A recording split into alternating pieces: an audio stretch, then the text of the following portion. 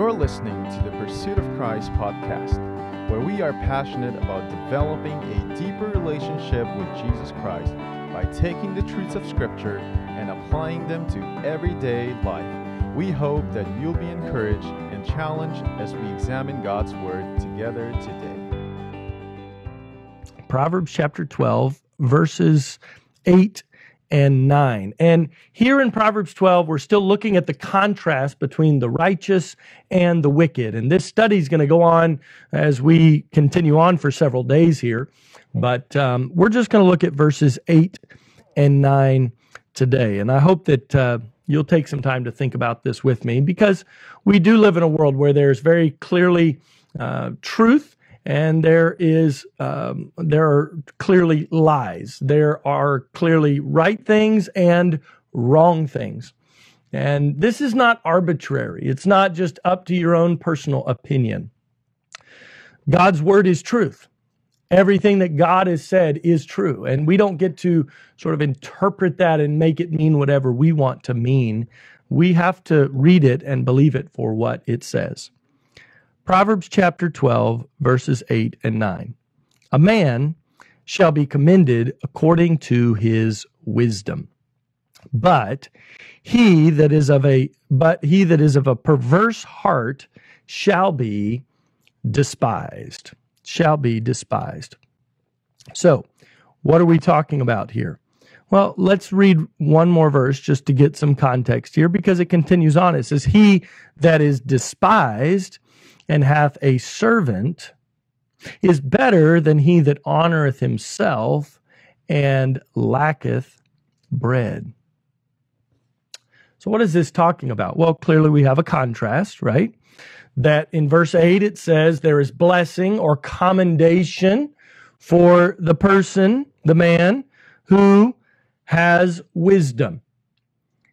The person who behaves in a wise manner is somebody who will garner commendation or blessing in their life.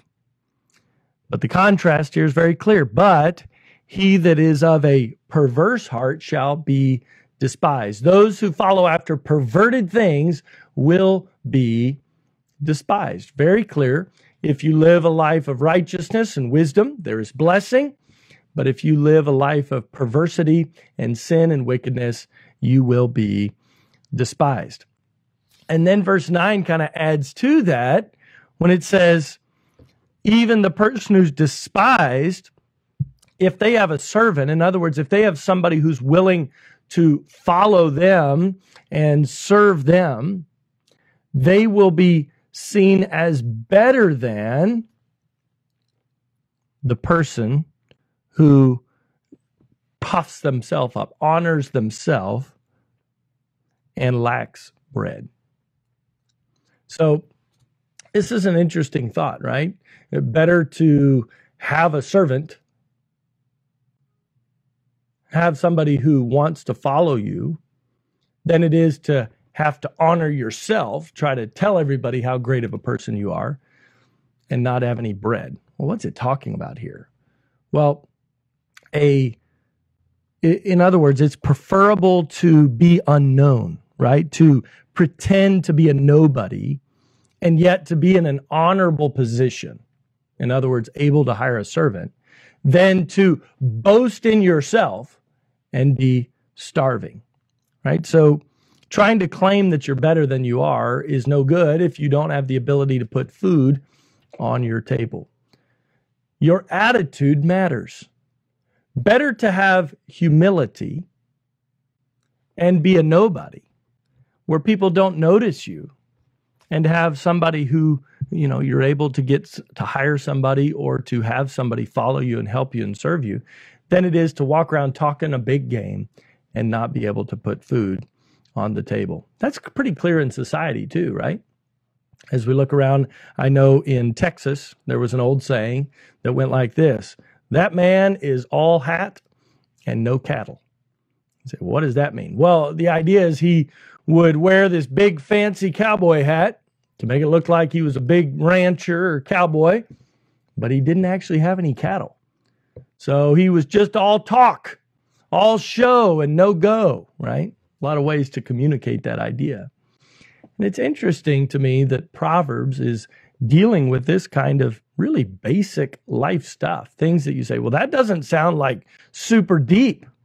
It's really not. This is just wisdom. These are simple truths that can be applied to real life. Like, are you somebody that just goes around telling everybody how great you are? Or are you content to be a nobody and just work hard and do your best and take care of your family and take care of those around you? It's better to be a nobody and have a servant than to talk big about yourself and not have the wherewithal to even put bread on your own table. The wisdom versus, or righteousness versus wickedness. So, are you somebody who just talks about yourself all the time and tries to make everybody think you're better than you are? Or are you willing to serve and to work and to labor in obscurity and in a quiet place and be honored by God?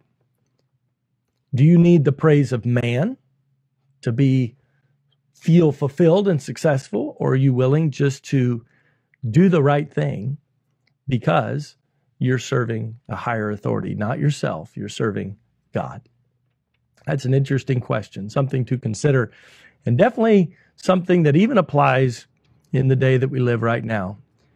When, as this hurricane takes place, or as other problems are going on right now, all the things in the political world are very loud, very angry, and a big mess. And we see a lot of people in our world that really want to talk about themselves and their idea, but they don't have any real substance behind it. They don't have any truth behind it. They don't have the ability to actually take care of or help somebody else. Really, they're just out for themselves. They don't care about anybody else. They're not content to minister or work or serve in obscurity. They have to be known. And if they're not known, then they don't want to do it. Why do you do what you do? Is it for righteous reasons or for wicked reasons? For opportunities to serve or for selfish desires? Boy, those things are really important, aren't they? And they really do dictate how we live our lives. Thank you so much for taking the time to listen. If this episode was a help to you, please subscribe and share it with a friend. Until next time, God bless.